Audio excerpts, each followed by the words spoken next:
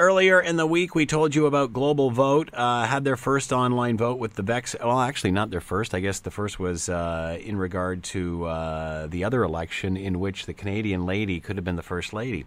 Anyway, Simon Anhold is with us, former government advisor for 15 years, man behind Global Vote, and, of course, very passionate about what is happening in his country. And Simon is with us now. Good afternoon, Simon. How are you today?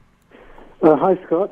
Pretty unhappy, actually. So, what are your thoughts? Obviously, we talked about this the other day, and I must have, I must admit, my thought was I thought they would vote to stay. What is your feeling today? It's very hard to put into words. What a difference a couple of days makes. I feel as if I'm in a different world. I feel as if the world that I've grown up in is falling around. It's very, very hard to know what's going to happen next. Certainly the people who engineered this exit had no conception of what might happen next. I don't think they gave it a moment's thought. What is the feeling there now? Are people happy? Are people sad? Does it depend on what side of the fence you're on? It depends what side of the fence you're on. 51% are indulging in a kind of savage war dance.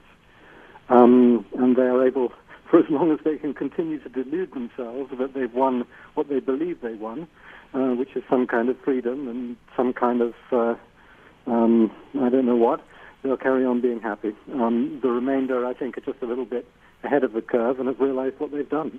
And how did you vote, Simon? Well, I voted to stay, of course. I'm on record of having said on more than one occasion that the European Union, at least in conception, is one of the greatest experiments in the history of humanity.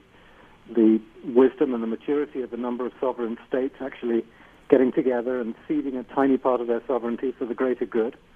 And it's worked extraordinarily well. Sure, it's an irritating bureaucracy, but it worked incredibly well. And the idea that this man Cameron might be personally responsible for the dissolution of the United Kingdom after 600 years and the greatest experiment in multilateralism in the history of humanity, all within the space of a few short days. Well, it's really difficult to know what to think.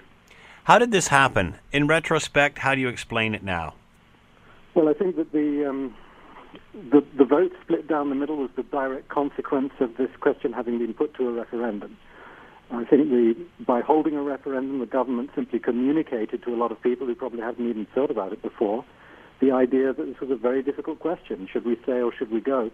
The reality is that leaving the European Union is not a respectable position to take. There's almost nothing to say for it. It can't produce any benefits for us or for the European Union.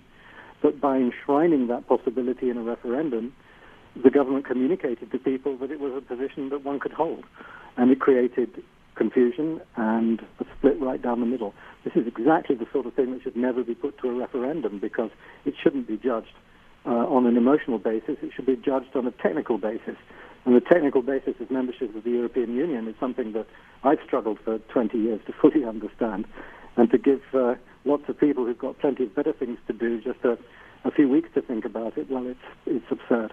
And pretty much the rest of the world is going to pay the price of that selfish act. I mean, every single one of the perpetrators of this exit vote did it not because they believed that it was the right thing to do or because they could even think of a good reason for Britain to exit the European Union, but simply for short-term selfish political gain. That's all it is.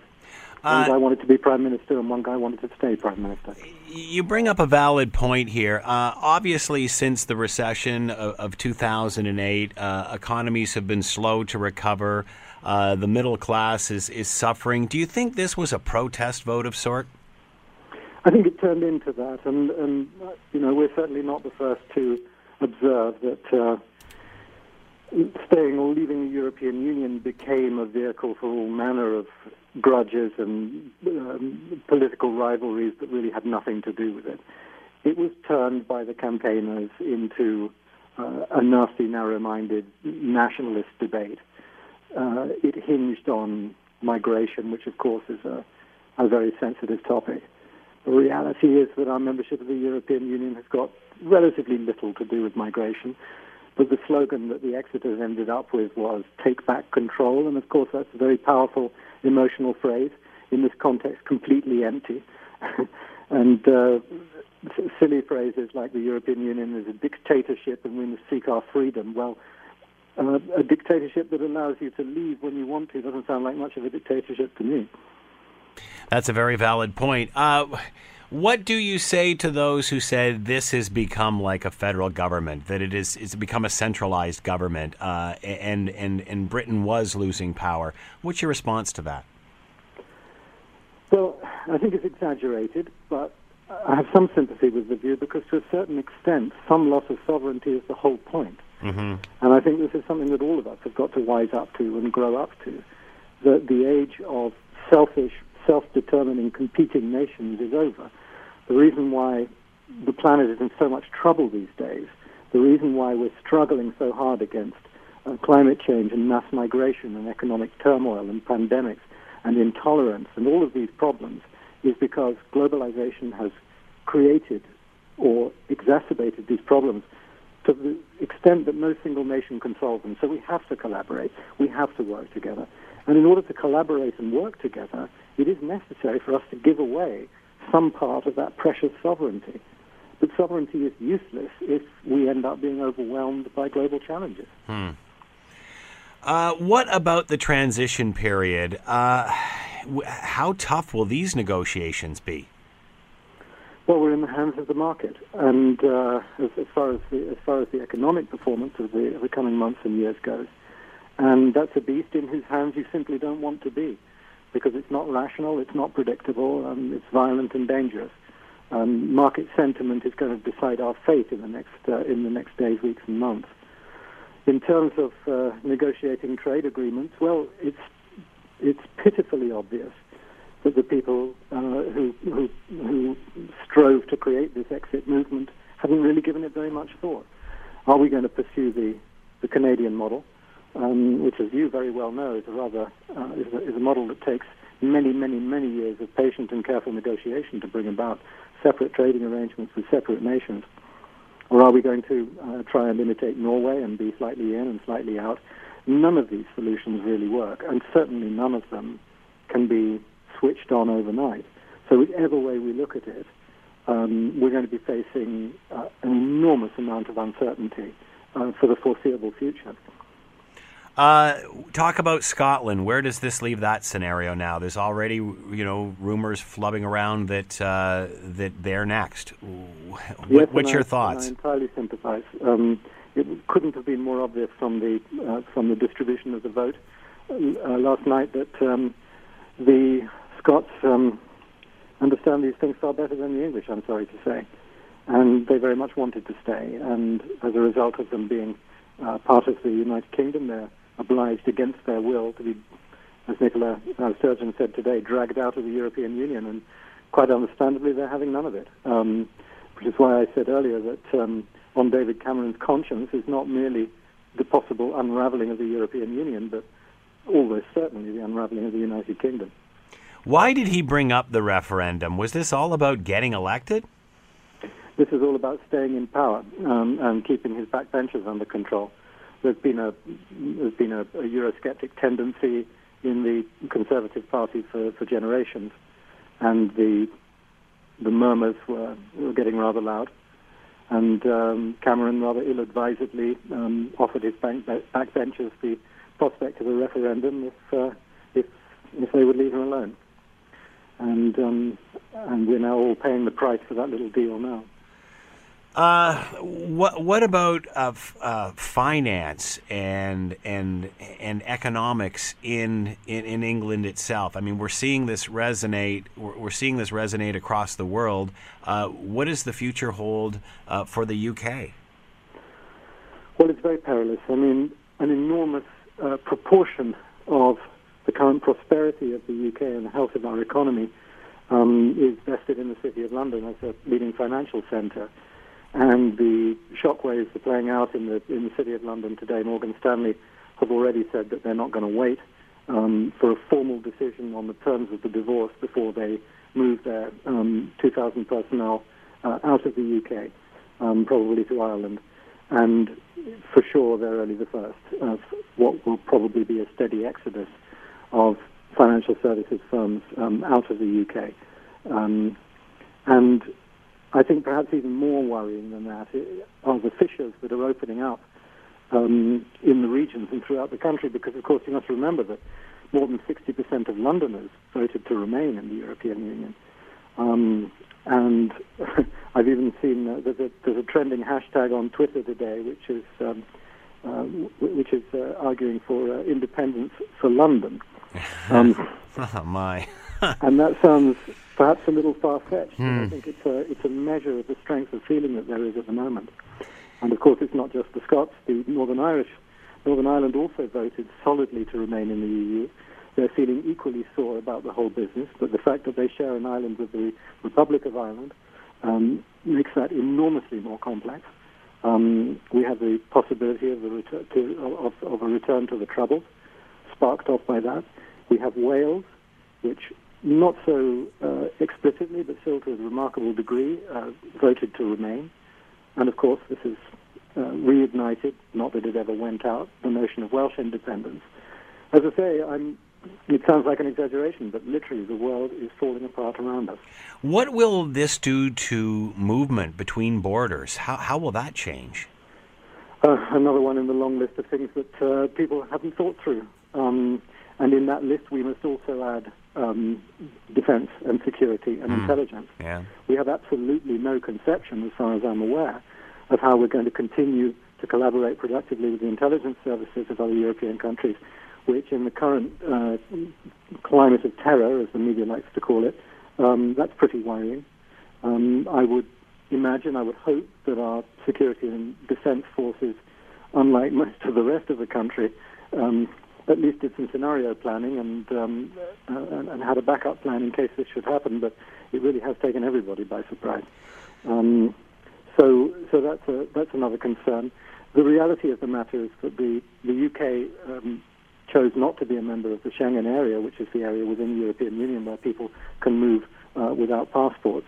And so in any case, we already had substantially greater control over our borders than the majority of the continental Europe did.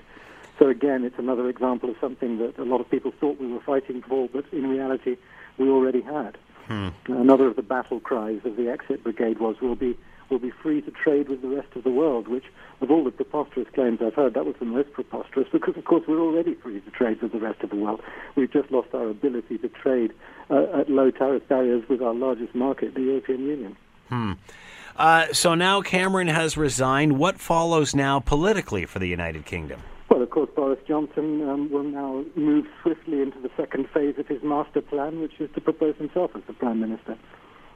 And he very cleverly published a letter just shortly before the referendum begging the Prime Minister to stay on in the case of an exit vote, knowing full well that if there was an exit vote, there would be no question of David Cameron staying on. But at least now he has proof that it was never his intention to become Prime Minister, and he can look suitably surprised and flattered when he's asked.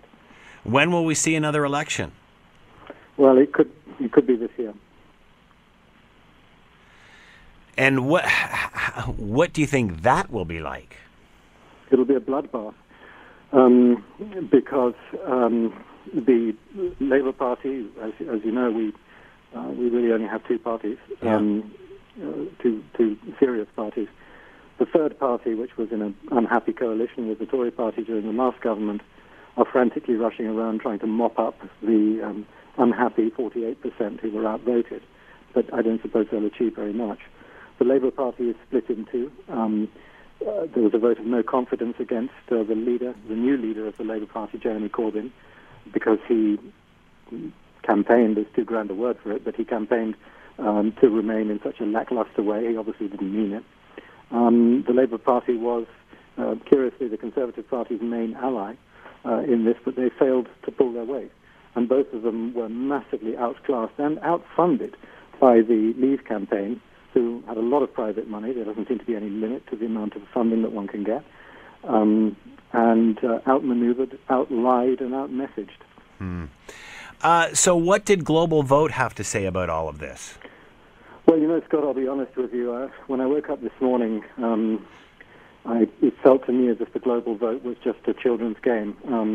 Boy, oh boy, it certainly puts all that into perspective, doesn't it, Simon? It certainly does. And when I look again at the results that we gleefully published last night before the votes started coming in, it was an 86% majority in favor of remaining. And I looked at it this morning and I thought, well, what did that achieve for us? Not a great deal. But I'm sure I'll get over it, and I'm sure that we'll push on, because I think this is important work and I think it needs to be done.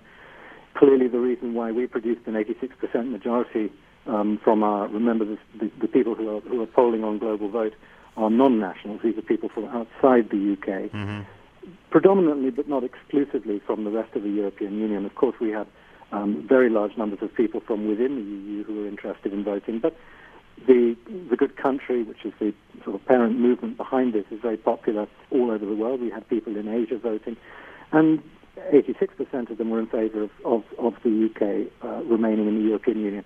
This is not at all surprising. It's not really statistically significant because they're a self-selecting audience. The people who come on my site and who vote on the Global Vote are people who see the world in the same way that I do, predominantly. They're people who believe in cooperation and collaboration and don't like the idea of excessive, selfish, nationalistic competition. They're people who believe, as I do, that that's driving us to perdition. So it's not at all surprising that overwhelmingly they took the same position on this as I did. But there you go. It didn't do any good. But then again, it was an early test of the platform. We weren't strong enough to have made any difference. It's a shame that such a very important vote happened so early in the life of the initiative when we were still unable to really influence the conversation. But by the time we get to the US election, which is going to be in all probability just as important, if not more important, we'll be strong enough, we'll have enough voters, we'll have more voters, I hope, outside the US than there are inside the US. That's a tall order. We need to find ourselves 160-odd million people who care sufficiently about the results of the US election to want to vote on our platform. And if we get those numbers, then I think our voice will be heard. How do you think... Sorry to interrupt, Simon. How do you think the rest of the EU is viewing this? With horror, predominantly, as far as I can tell. I mean, I've received so many messages and emails from friends and family, indeed, all over the European Union. We're all related to each other here. The Exeters would like to deny it, but we're part of a family in Europe. Half of my family came from Holland. So many of my good friends are around in Europe. Like many British people, I speak every day in French and Italian and Spanish to friends around the continent, and it feels. A friend of mine wrote to me this morning and said that he felt it was as if it was like a family breaking up. It was like a divorce when you least expect it, and so a lot of people are tremendously unhappy. Of course, there are a number of people there who would like to have the same thing in their own countries, and a lot of people have spoken about the potential domino effect. And of course, there are calls for independence referenda in the Netherlands and in various other countries. In fact, there's hardly a country in Europe where somebody isn't now demanding a referendum. And this, I think, is the end of a piece of wool that David Cameron found in a loved sweater, and he tugged it, and now the whole thing is unraveling. Simon Anholt has been with us, former government advisor for 15 years, the man behind Global Vote, giving us some insight into what the feeling is in the UK today. Simon, as always, thanks for the time. Much appreciated. Good luck. Thank you, Scott. Bye-bye. Thank you. We'll chat again.